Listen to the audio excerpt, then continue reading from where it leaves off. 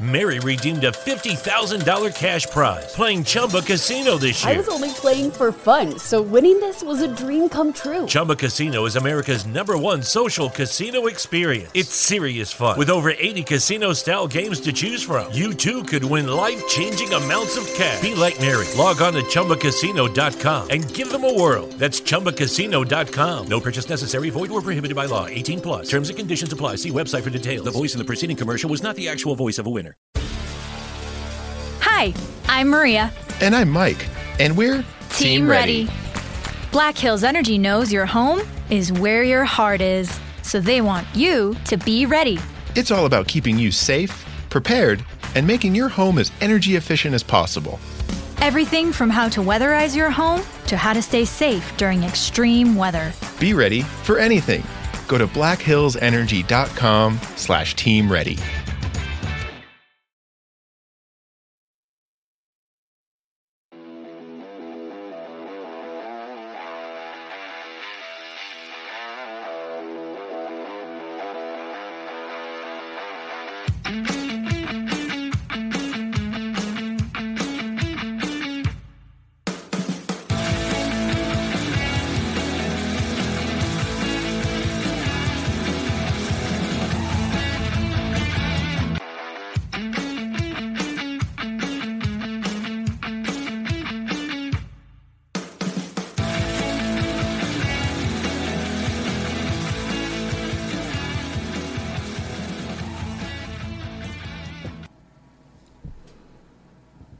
What is going on, everybody? Welcome back into another episode of the Coach Steve Show podcast, where today we're going to discuss everything in college football week 2 that needs to be discussed. The Scott Frost era is over. Poor Jimbo Fisher versus App State, and we're going to talk about that. We'll talk about We Are Marshall versus Notre Dame. We'll talk about BYU outlasting Baylor.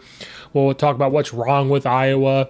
Kansas football scoring a lot of points and winning.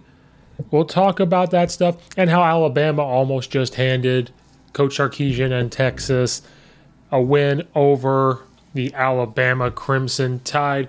We're going to discuss all of that today.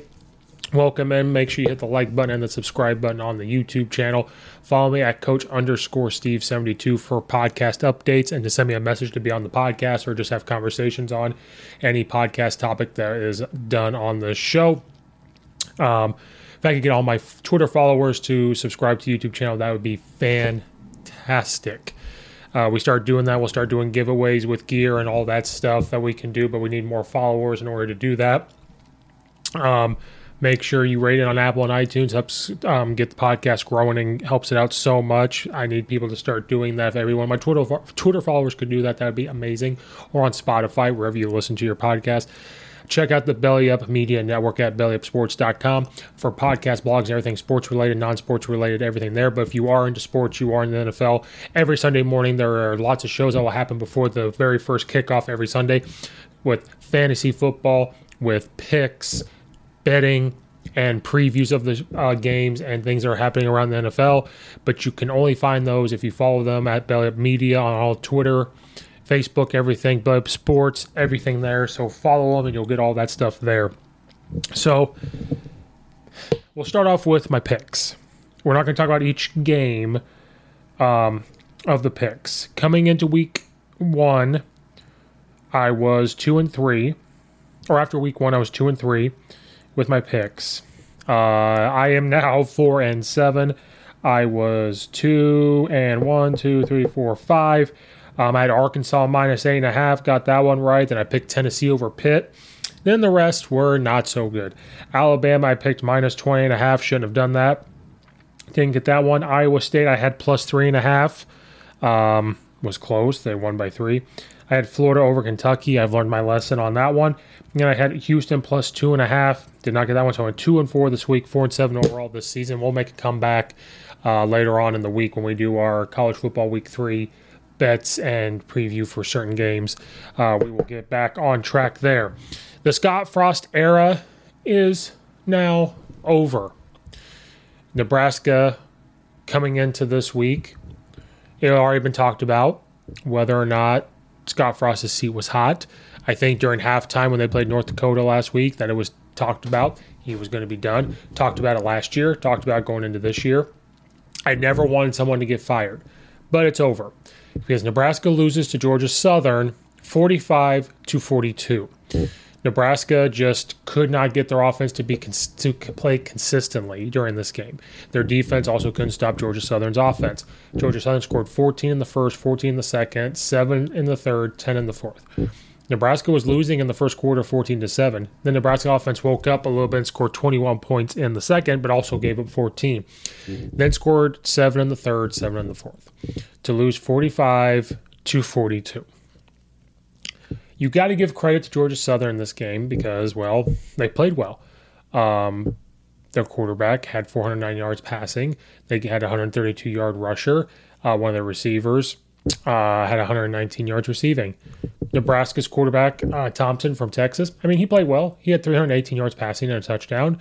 Rushing, had 138 yards rushing. They had 123-yard receiver. So things went well. When you score 42 points as an offense, you think you're going to win. But the defense didn't want to tackle nobody. They didn't want to, actually didn't want to play defense at all. And I didn't know if it just kind of looked like they didn't have any excitement to be there. And those have been sometimes the things you see in Nebraska. It's another close loss. You've seen that all over with Scott Frost ever since he's gotten to Nebraska. After Coach Pelini had been there winning you 7, 8, 9, 10 games a year. Sometimes it's okay to not go home. Sometimes it's okay to not coach where you played.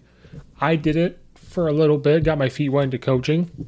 And for me, sort of kind of worked out, but there's a small part of me that says, what if I would have went to a different place and stayed away for a while? But I wouldn't change some of that. So sometimes you got to be careful when you go back home. And I think because Scott Frost played quarterback there, was a part of those teams back in the day with Nebraska, his leash was a little longer to stay here, because normally you saw the way this program was going, coaches would have been fired much more quickly than with Scott Frost. But I think because he was from Nebraska, playing at Nebraska and everything, he got more leeway with this program. And, they wanted to play the card of he was rebuilding the program when he got there, though Coach Pelini, again, was winning 8, 9, 10 games. I think Nebraska was just looking more towards, sometimes it's not always defense, because Coach Pelini had brought in that defensive mind and they were winning close games because of defense. They wanted a guy to come in. They looked at what Coach Frost did at UCF, he knows offense, and says, let's get a guy in here that's going to do this for us on offense. Okay, but you also have to provide some defense. Alabama could score a lot of points, but their defense also has to step up as well. They can't give up 45 points to Georgia Southern. And then you lose too many close games throughout your career. Now, I know if a couple of those swing the other way, 2 or 3 plays were made in each game, Scott Frost still has a job. They'd be winning 7, 8, 9 games a year. They would be winning maybe 10 games a year. They would be have some confidence, maybe win a game they're not supposed to. And I can't say this enough. I never want a coach to lose their job. I don't sit here and say I want Scott Frost to lose his job. But when you look at the landscape of college football, you look how coaches lose their jobs. The only thing I've ever said was, or hinted at that, maybe he should have been gone by now, because you look at how every other program works. Should have done it. This should have been done, especially at a program like Nebraska that travels well. He's given up too many big leads. He fired all the coaches last year and brought in new ones. I think he was asked not to call offense anymore, even though he claimed to already have an offensive coordinator to put the blame on. This year brings in an offensive coordinator that knows his stuff. But I just think it was too little too late at that point. Comparable to Coach Bielema. If he didn't like the way the offense was going the very first year, instead of waiting for 2 or 3 years, then when everything's going to rely on him and his job, he's taking care of it right now. This is the type of stuff that should be taken care of before. But things that have been talked about for a long time. People are high in Nebraska coming into this year. Now they sit 1-2, 1-1 at home. They lost to Northwestern at the beginning after giving up a big lead. They win last week, but they struggled up until halftime. Then they outlasted North Dakota. Then you cannot stop Georgia Southern at all, hardly, in the beginning of the game with your defense. People thought they could win 7, 8 games this year. That was the over-under for them, I believe. We talked about them. Their over-under for Nebraska was 7.5. I listened to all these other, podcasts and other shows for college football how good Nebraska was going to be this year, and I am on record saying that they weren't going to do. I mean, maybe they can now. Maybe something will happen. Maybe this is a spark, like getting a technical in a basketball game to get your players to play well. Maybe they go on a win streak. I hope not when they go to play my Illinois Fighting Illini. But I said they were going to be in a downward spiral, and they were not going to go on. Now, I couldn't even have told you that they were going to lose to Georgia Southern. I had them right now being 2-1 right now. I said they weren't going to beat Northwestern. I'm on record saying that. I'm on record saying that they'll probably beat North Dakota and on by principle beat Georgia Southern. So I am at 3-1 right now, and Scott Frost will still have his job. I thought this was going to happen later on. They wasted no time firing him. After the loss Saturday, next day on Twitter, it's, not early morning, but it's not late. And they fired him. They wasted no time. I think they were done. They had enough. They just had enough of waiting around and seeing all these close games being lost and waiting for all of that to happen. We'll make this on the screen better for people to see. They put out this statement for Nebraska from Vice Chancellor and Director of Athletics Trev Alberts. Earlier today, I met with Coach Frost and informed him we were making a change in the leadership of our football program effective immediately. Scott has poured his heart and soul into the Nebraska football program, both as a quarterback and head coach, and I appreciate his work and dedication. After the disappointing start to our season, I decided the best path forward for our program was to make a change in our head coaching position. Associate head coach Mickey Joseph will serve as our interim head coach for the remainder of the 2022 season. So they wasted no time. This was already in the works. If you're going to do this week 3, week 2, you thought about it. It was probably thought of last week versus North Dakota. This has probably been thought about last year as well. And they just kind of, I think because in that statement, he's given us a lot as a quarterback and as a coach. So they gave him a lot more leeway, I think, than what most coaches would have been given in those situations. So the Scott Frost era is now over at Nebraska. You have an interim head coach. We'll see what happens. It's an audition for him to maybe be the head coach there as well. There's already names swirling around, and we're not going to talk about that right now. We'll talk about maybe in a different episode, but there's names swirling all over the place, but it's hard to sit here and talk about these names being swirled around when it's week 3. Those coaches are worried about their season. Hopefully they're not worried about anything else in that nature of that. So the Scott Frost era is now over. He ends his record at Nebraska 16-31. Not what you want to see at Nebraska, especially after you got rid of, Coach Pelini later on or earlier, and he, did very well there. Looking at his records, when Coach Bo Pelini was there, we've talked about before, he went, 9-4, 10-4, 10-4, 9-4, 10-4, 9-4, 9-3. They get rid of him because they want some offensive production. They think they should win national championships, and they got rid of him. Then you have Mike Riley in there who goes 6-7, 9-4, 4-8. Then Scott Frost comes in and goes 4-8, 5-7, 3-5, 3-9, now 1-2 when he was fired. So Scott Frost era is now over in Nebraska. They will have their interim head coach. Then they will be on the search for a new head coach, and we'll talk about who could do that later on. Moving on. A guy that was in the news a lot during the offseason due to people saying that they paid players for their recruiting because they're the number 1 recruiting class. Then you have Coach Nick Saban talked about in this school, and then the coach holds press conference and talks really bad about Nick Saban, and then talks bad about him saying, we're done, we're not talking anymore.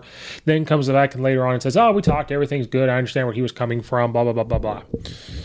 And an offensive guru minded of Jimbo Fisher and Texas A&M.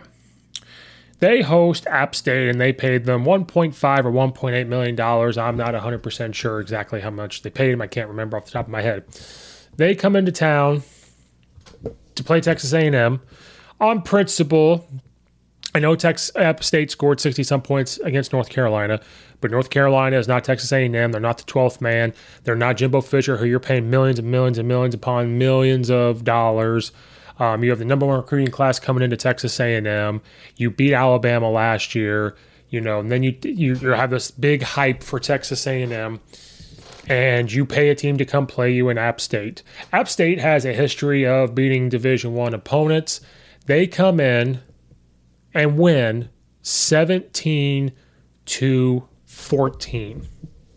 I'm going to say that again. App State came into Texas A&M and they beat Texas A&M 17-14.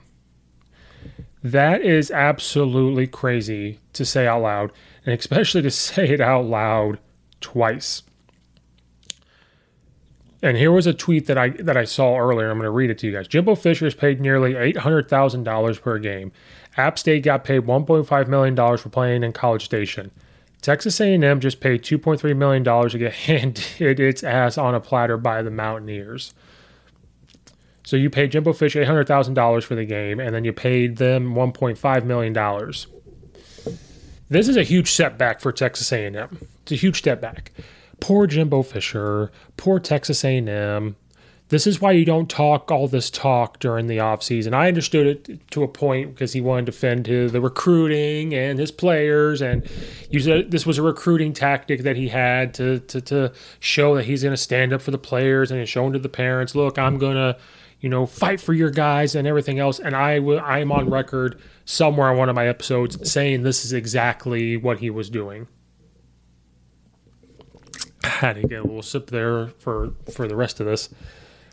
But when you continue to talk and you continue to be put in on the media platform, more eyes are on you, especially when you have this recruiting class, especially when you're labeled this offensive guru type of guy. And I've listened to a couple guys talk about Jimbo Fisher. Some, really good things. He is an offensive mind. But I've heard people say that he is what's holding Texas A&M back because sometimes he outsmarts himself on offense. You see him with this folder on the sideline, and he looks like, and he has these glasses on. I'm not making fun of the glasses. He needs them to read. But it just looks like he's a dad trying to find the warranty for the washing machine. He looks like a guy trying to do his taxes. And I think sometimes he has too much in on offense. I think that's what's holding them back. I've only really seen a handful of people that could be a head coach and a coordinator and have really a lot of success in college football. The first one to me to come to mind is Mike Leach. He's their offensive coordinator as well, but he, I think, has really balanced it where he could be involved in the defensive meetings, but he's also the guy that says, you know what, I'm going to hire the defensive coordinator, I'm going to have him hire the staff, and I trust them to just go, and then if I have to intervene on some things, I'm going to intervene on some things. He knows what's going on, but he can call offense. But his offense is so simple that it's okay for him to call an offense. I think when you're trying to run a complex offense, you're trying to do some NFL things, I think, and you're doing a lot of shifts, you're doing a lot of this, you're doing a lot of out formation, but still having, 50 plays, 80 plays, from the outside looking at what it looks like, you can outsmart yourself. I think if Jimbo let an offensive coordinator come in and just call the offense and he can just manage it, they'd be a lot better. Oh, but he has a national championship. Yeah, because he had a lot of talent and Jameis Winston. And a blind squirrel finds a nut once in a while. And again, Jimbo Fisher's a way better coach than I am, than I'll ever be. Knows way more offense than me. I'm trying not to make this be like I'm talking all this smack about him.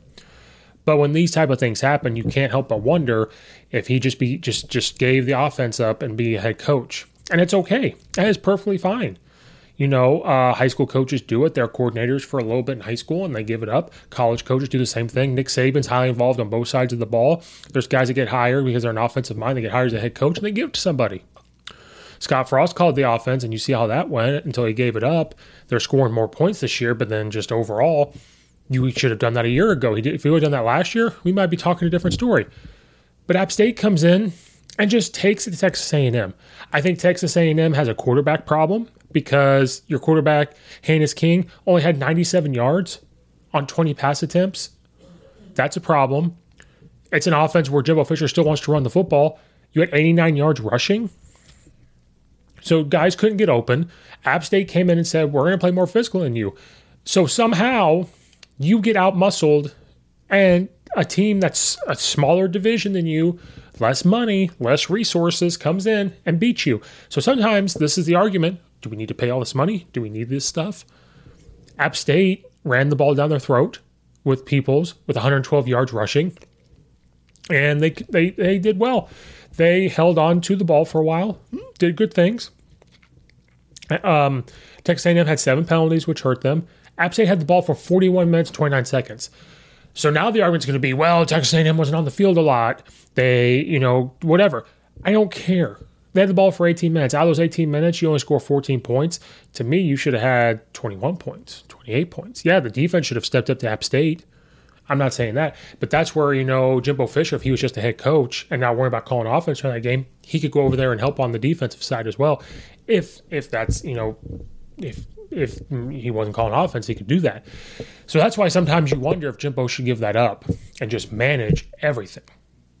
But I don't really care. App State came in on their offense and say, hey, we're going to take as much time as humanly possible and keep that offense on the side.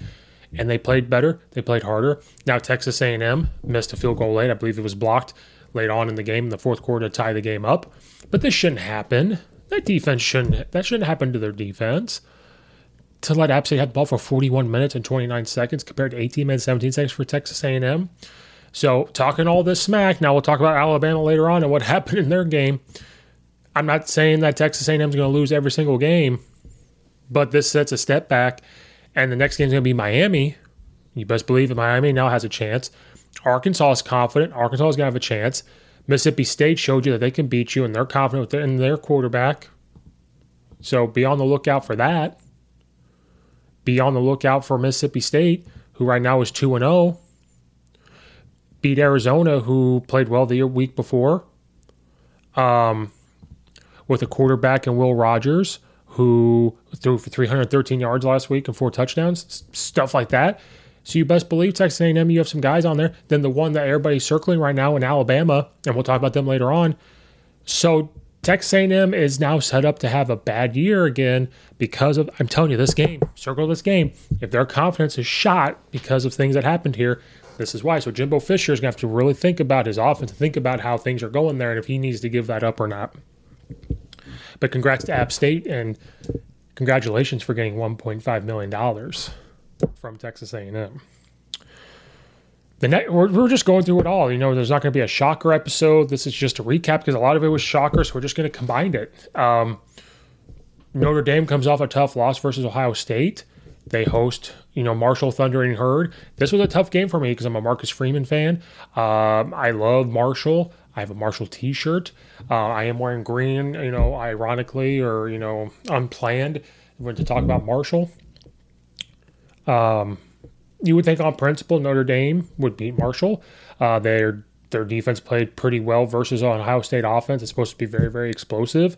Notre Dame's offense struggled last week, but if they could figure it out, they would do well. Well, Marshall comes in and beats Notre Dame 26-21. Notre Dame going 0-2 now. I guess technically they're 0-3 under Marcus Freeman. I personally don't count the bowl game because that's not technically his team. That's still Brian Kelly's team.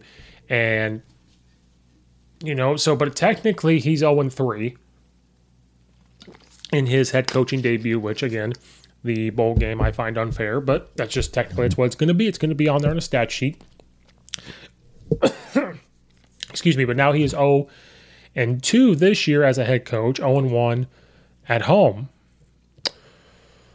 against Marshall, who's now 2-0.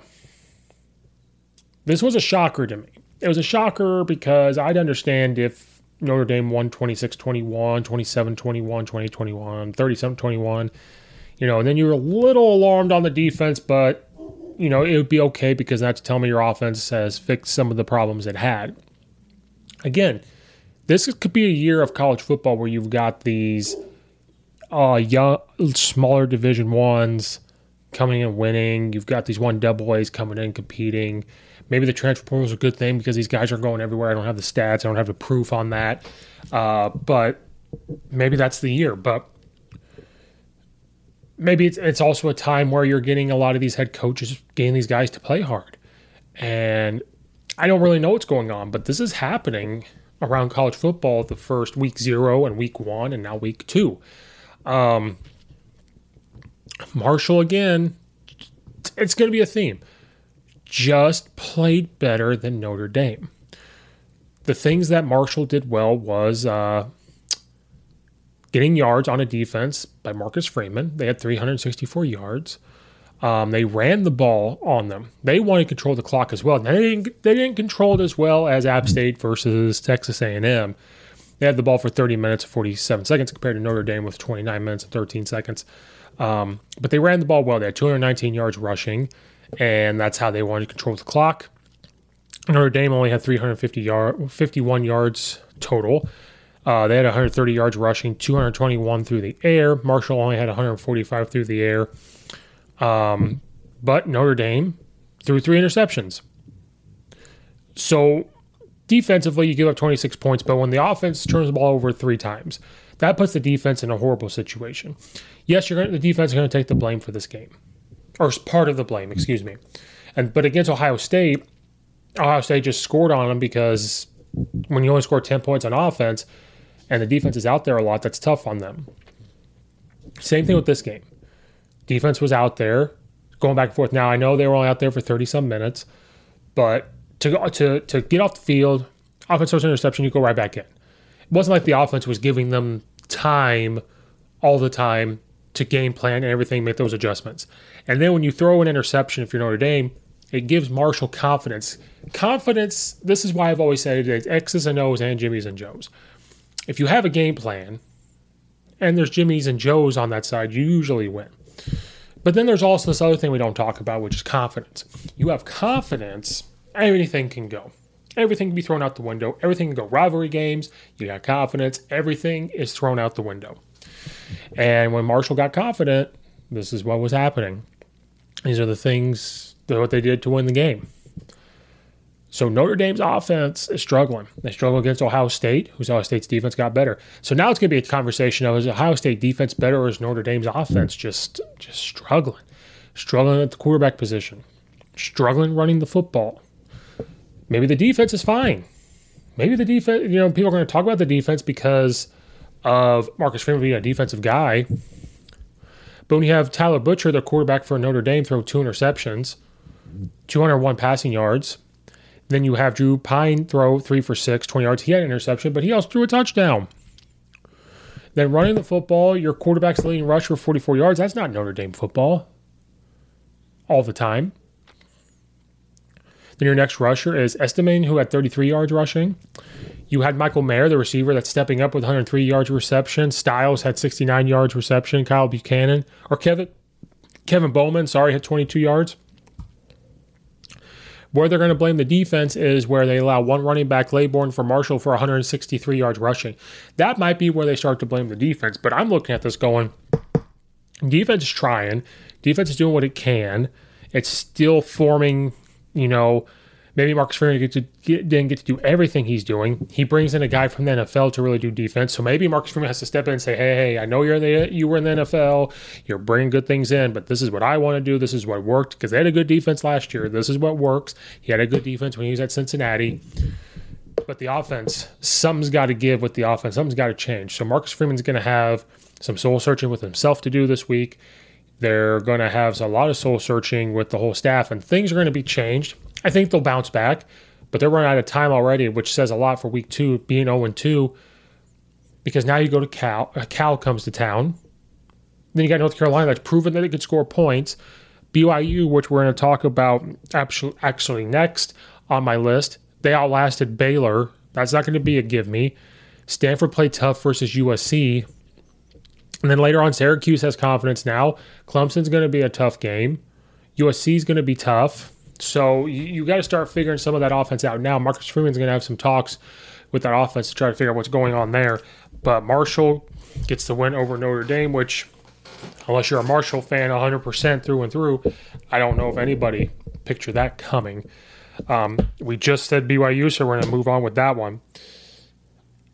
I said on my college football week 2 preview, this was a game that you needed to circle because BYU is a tough team.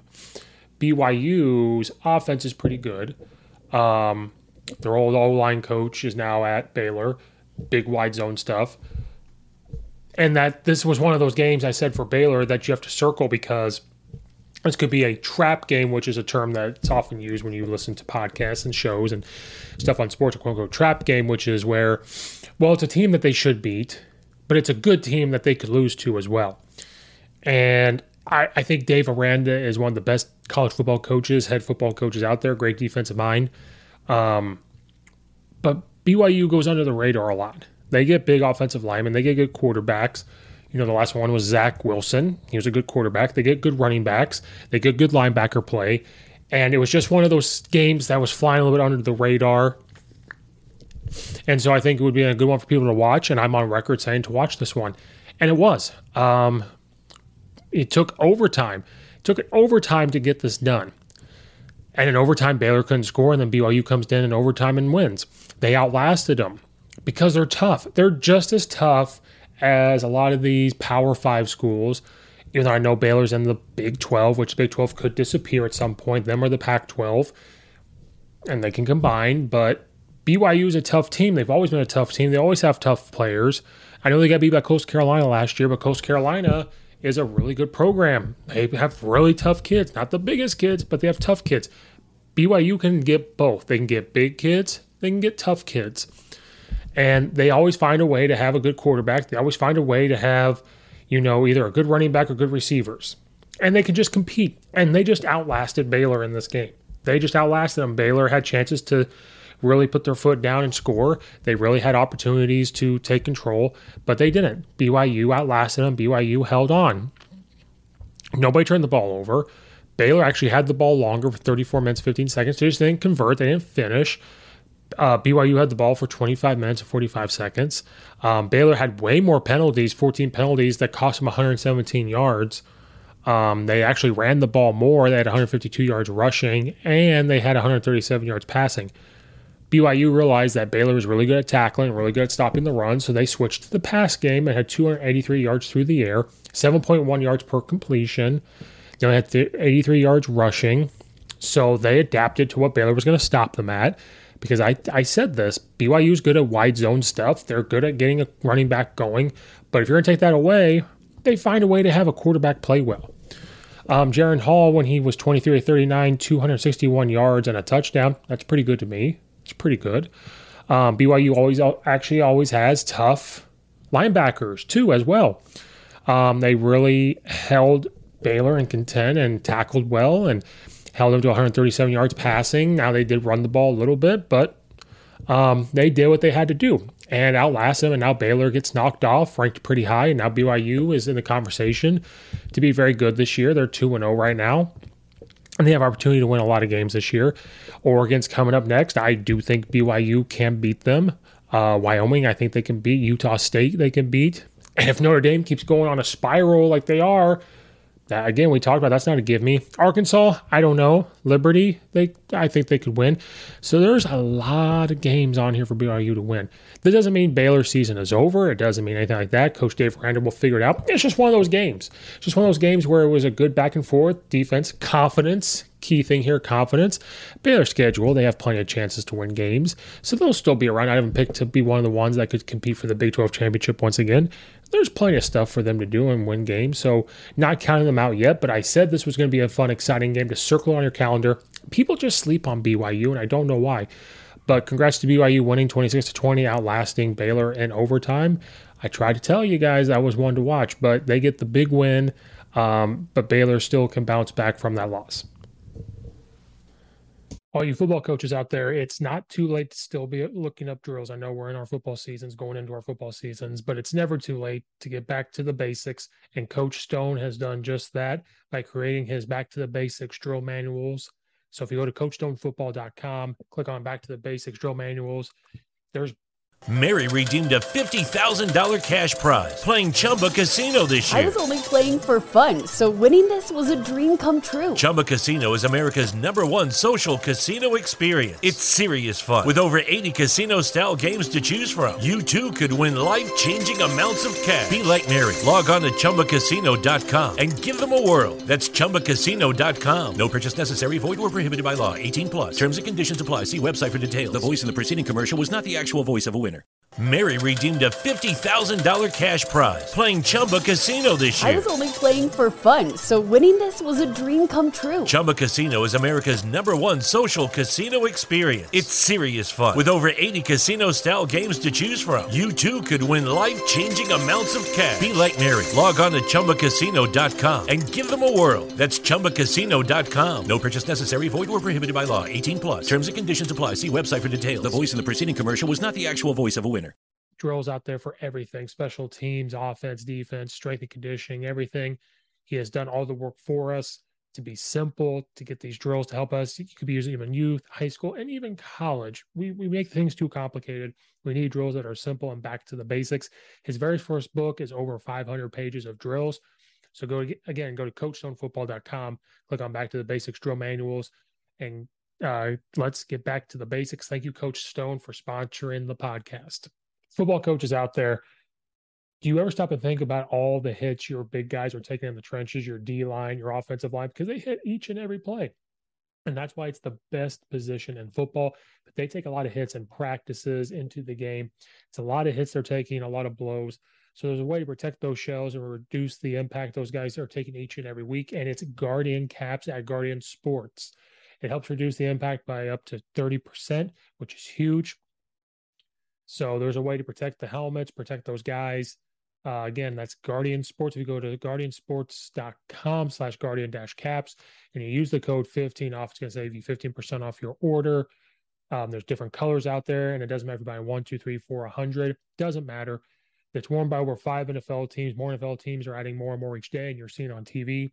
And over 200 plus colleges. Again, you're seeing colleges left and right get them. There's a reason why they're getting them. And that's why you see a lot of linemen and defensive linemen wear them. You've seen Alabama, Georgia, Oklahoma, Penn State, and big-time NFL teams wear them. So if it's good enough for them, it's good enough for us. And I know it costs money, but I'm here to save you money. So guardiansports.com/guardian-caps and use the code 15 off. It will save you 50% off your order. Thank you, Guardian Sports, for sponsoring this podcast. One game that I got wrong, and I won't make that mistake again, with Kentucky, was Kentucky getting the win over Florida, 26-16. I picked Florida over them, and I said it'd be a close one, and this was a close one. It was just going to the other side. To justify it, I thought that Florida being on a high, beating the number 7 ranked Utah, beating them if Richardson could continue to play well or take that next step forward. Nothing against Kentucky. It was just Kentucky, sometimes goes up and down. They're always competitive. They're going to play tough. I didn't know if they were going to quite take that turn of this corner of continuing to grow as a football program. It's been said they're a basketball school, but their football program has always been sometimes competent, but sometimes not. But he's done a very good job. I think it's a tough place to recruit sometimes for football, and that's just me on the outside looking in. This was nothing against them. It was just I looked at it and said, if this confidence builds up, they could get the win. I was incredibly wrong. I apologize to Coach Stoops and University of Kentucky. They get the close win, the hard-fought one, 26-16 against Florida. Coach Napier's second game. Now there's film on Florida and what he wants to do. That also helps out teams that play him after that week.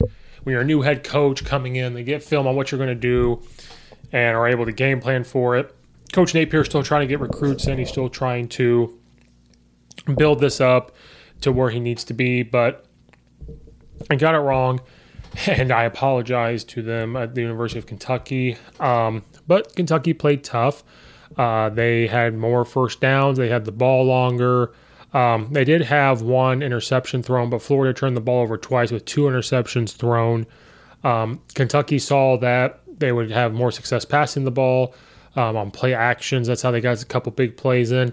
They had 202 passing yards and only 70 rush yards. Florida tried to do both. They were very balanced. They had 136 yards rushing and 143 yards passing. They actually had more yards than Kentucky. I believe they had a couple more explosive plays, I guess, or bigger plays. Pretty even on penalties, 2 for Kentucky, 3 with Florida. So, again, kind of like the Baylor-BYU game. Kentucky made more plays to win and outlasted Florida to beat them. And Florida having an extra, that extra turnover doesn't help. Richardson did not play as well as he did before. He was 14 of 35 with that 143 yards passing. And he threw the 2 touchdowns. Rushing, he only had 4 yards rushing. So Kentucky really said, you know what? If you're going to beat us, he has to throw the ball. And that was talked about after the game last week versus Utah. And I thought about confidence-wise, if they continue to take that step forward, is what they could beat them. And again, Kentucky coming in for me was a question mark. Now I get to see them play a little bit more. Some of those question marks are no longer a question mark. They still play decent at quarterback, does what he needs to do. Will Levis, 13 of 24, 202 yards, 8.4 yards per completion, a touchdown. He did have an interception. Running the football, they balance it out. Smoke had 80 yards rushing. Wright had 27 yards rushing. The receivers, nickel and dime them down the field with 83-yard receiver here, 47-yard receiver here. They hit hard on defense, play well on defense to hold the team to 16 points. And their defensive game plan was, well, Richardson, you're going to have to beat us throwing the ball. We're going to stack. You're going to do things to where you can't move. And I think Florida knew that coming in. That's what teams are going to start doing to them.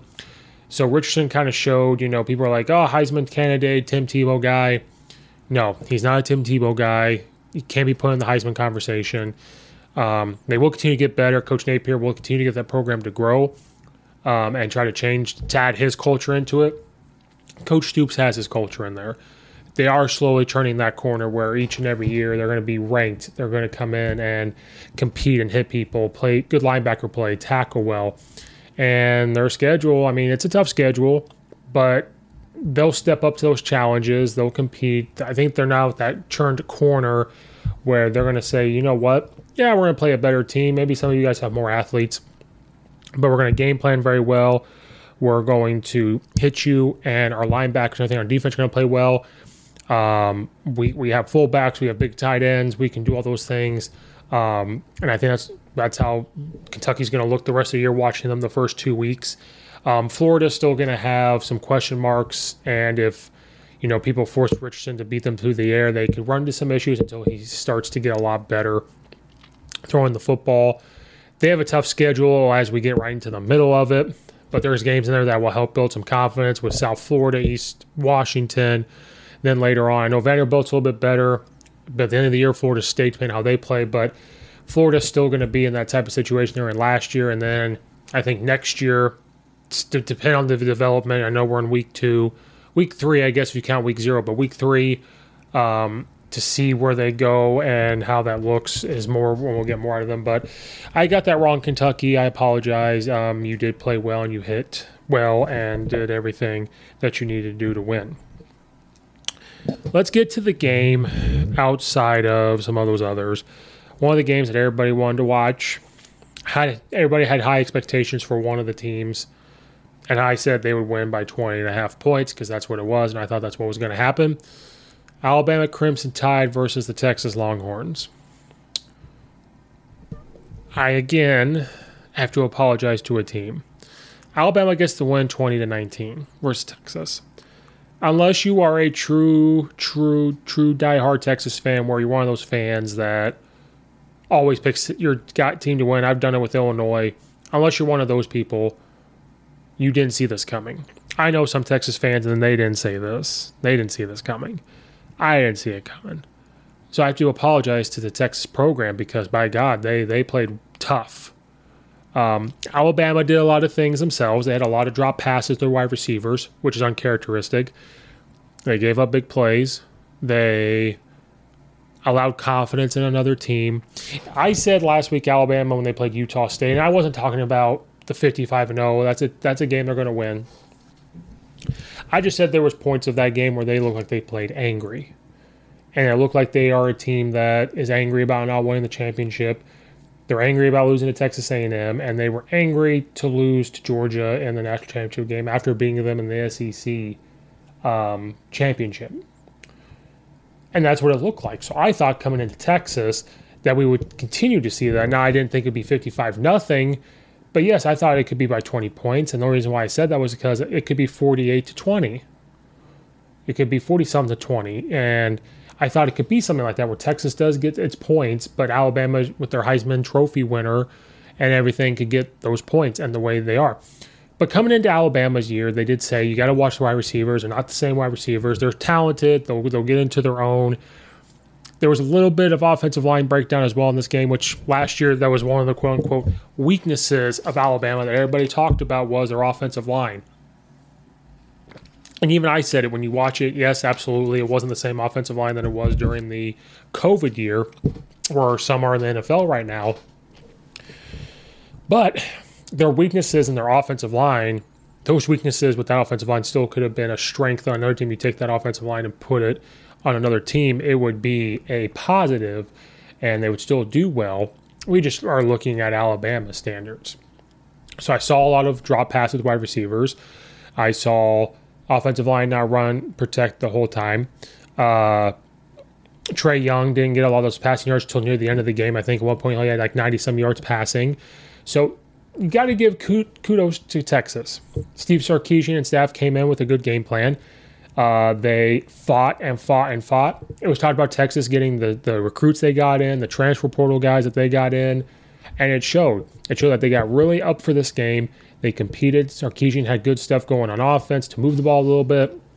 Their defense came and just said, you know what, we're not scared of you. We're going to go right at you. But Alabama also didn't play well, but you have to give more of those kudos to Texas. Their quarterback, Quinn Hurts, it came out that he's going to be out for a little bit with his shoulder. So they had to play two quarterbacks. So that's where you have to give a lot of credit to them.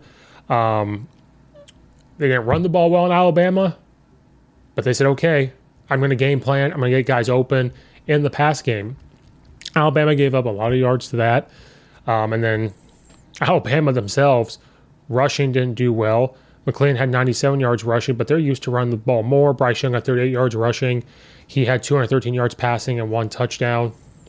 So just a good back and forth game.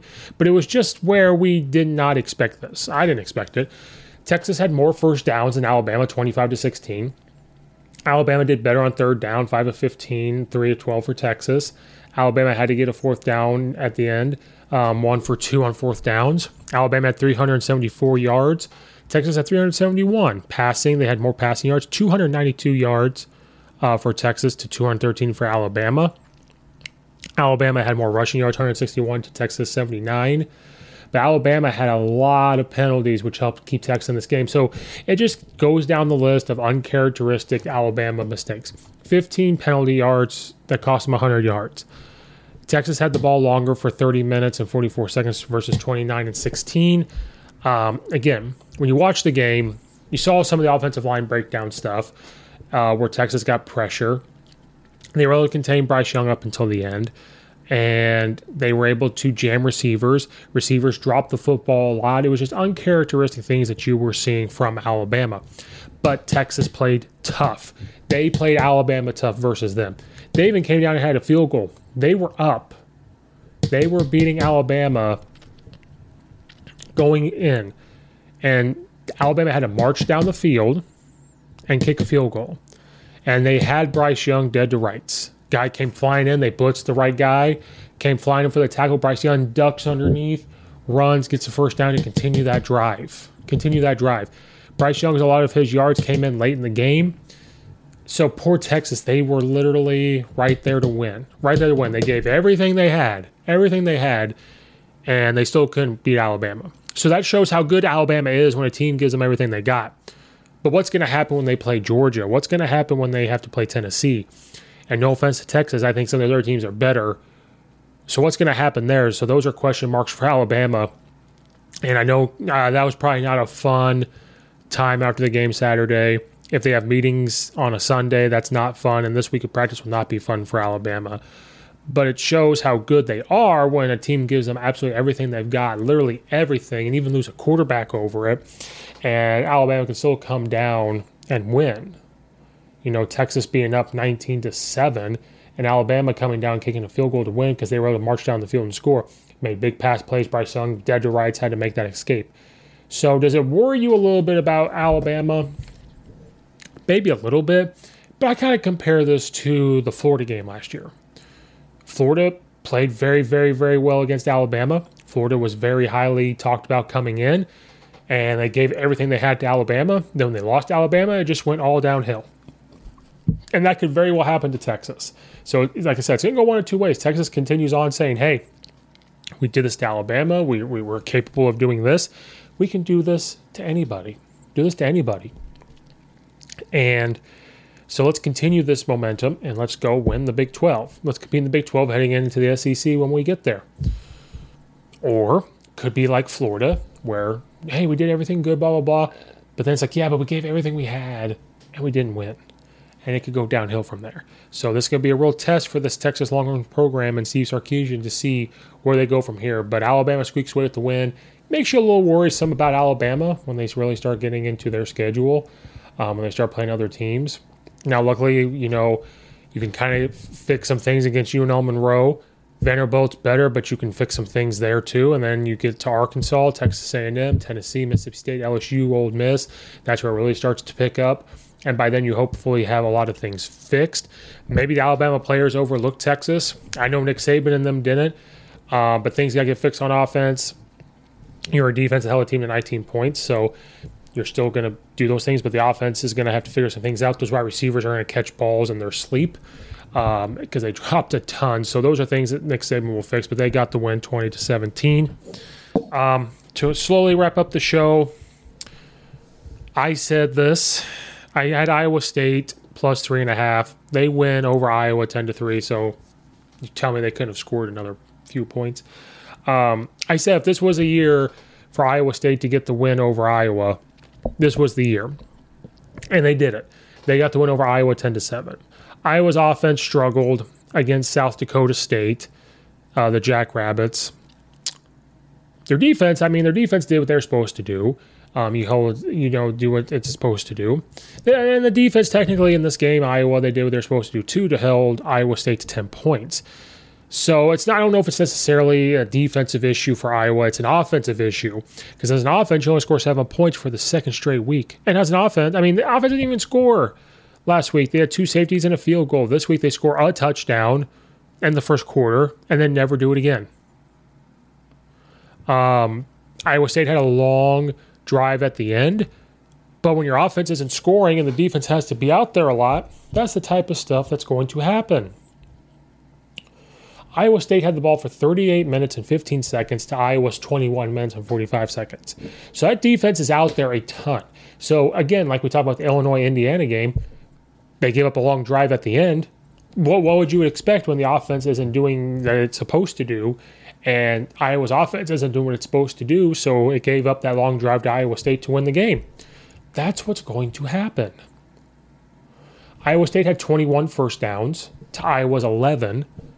Third downs, Iowa State was 10 of 20. Iowa's 3 of 11. Iowa only had 150 yards of total offense. Iowa State had 313. Passing yards, Iowa only had 92 and 58 rushing yards. Iowa State had 184 passing yards to 129 rushing yards. The defense is doing what it can. It even caused 3 turnovers for Iowa State. They fumbled it and had 2 interceptions. So Iowa's defense is trying. Iowa's offense fumbled the ball twice through an interception.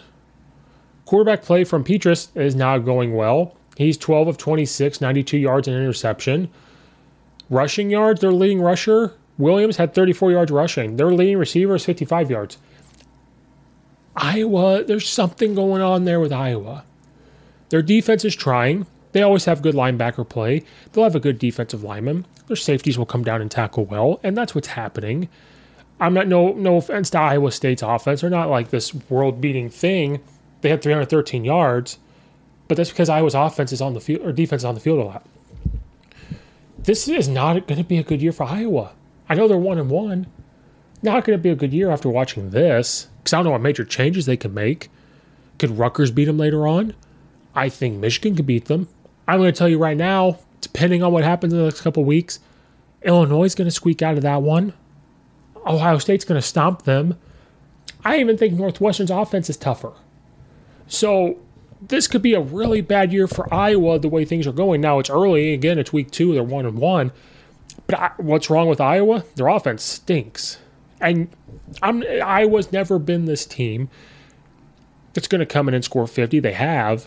But you think of Iowa as a defensive team, I formation, hard running, short passing game, eventually opens up a big pass type of team. That's what you think. but their offense right now is struggling. They couldn't move the ball at South Dakota State. Couldn't hardly move the ball against Iowa State.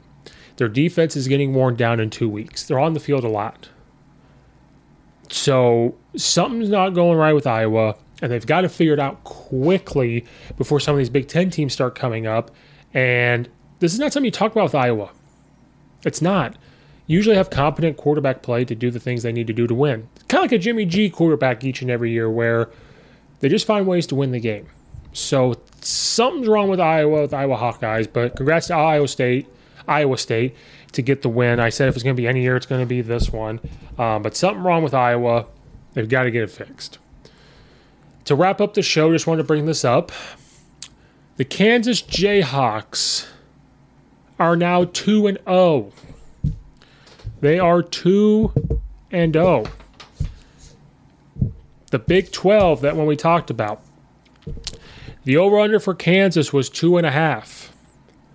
I took the under. Last year they went 2-10, 1-8 in Big 12 play. I took the under. Well, right now they're at 2, with the opportunity to get to 3. They won over West Virginia, who almost beat Pittsburgh the week before, mind you. They played very well against them. They lost in overtime 55-42. 55-42. So think about that. 55-42.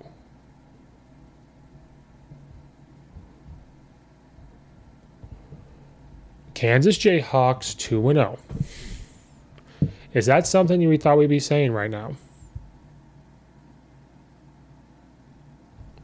Now you're wondering, how did they score that much in the overtime? Well, they scored a touchdown and then they threw an interception. They return it, and it counts as, they scored another touchdown where it's probably over.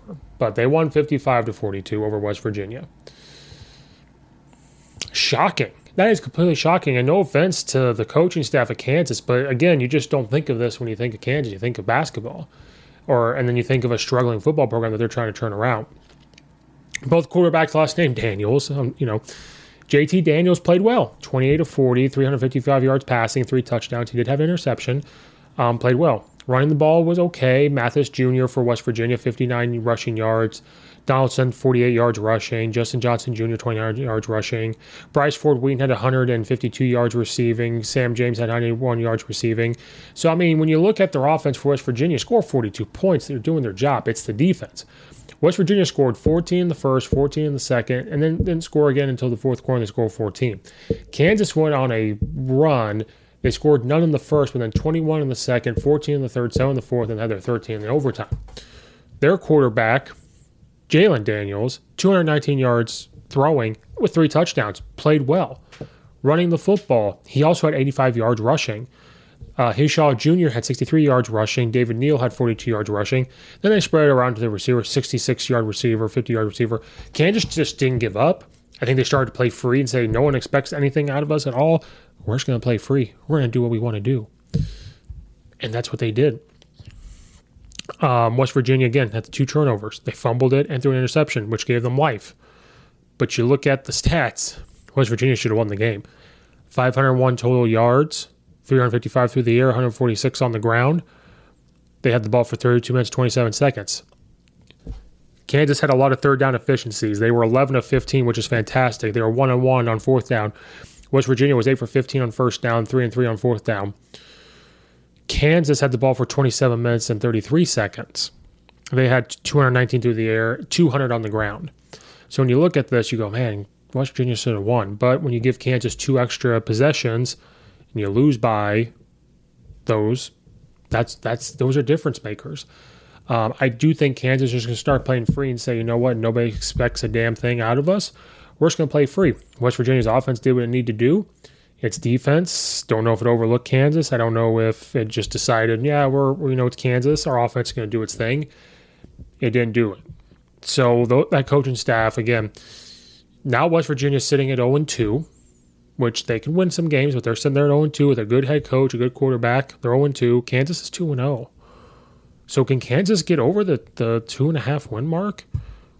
They play Houston. Houston lost last week or this week. Duke beat Northwestern. That'd be tough. So where are they going to get their next win? I don't know. Don't know. You have to be Houston or Duke, because then after that you got like TCU, Oklahoma, Baylor, Oklahoma State, Texas Tech, Texas, Kansas State. But Kansas is sitting at 2-0 with that big win over West Virginia. Congratulations to them getting that big win and being 2-0 and scoring 55 points. Kansas football scoring 55 points, that's a lot. So that's going to wrap up our college football week 2 recap. There was other great games that happened, but these are the ones that caught my eye and I was able to research and watch and look at. So that wraps up this episode. Thank you guys for watching and or listening. Again, follow me at Coach_Steve72. If all my Twitter followers could like and subscribe to the YouTube channel, that'd be fantastic. Follow Ray on Apple and iTunes as well. It goes a long way for that. Check out all the affiliates in the description below. Leave a comment in the comment section down below. You got to follow me on Twitter to be there when I give you either it's a live podcast and you can call in like we're live on YouTube or anything, or just a normal recording, but just to go call in and be a part of it. So we're going to get all that set up. So again, you guys, thank you for watching and or listening. This is Coach Steve, and we will see you next time.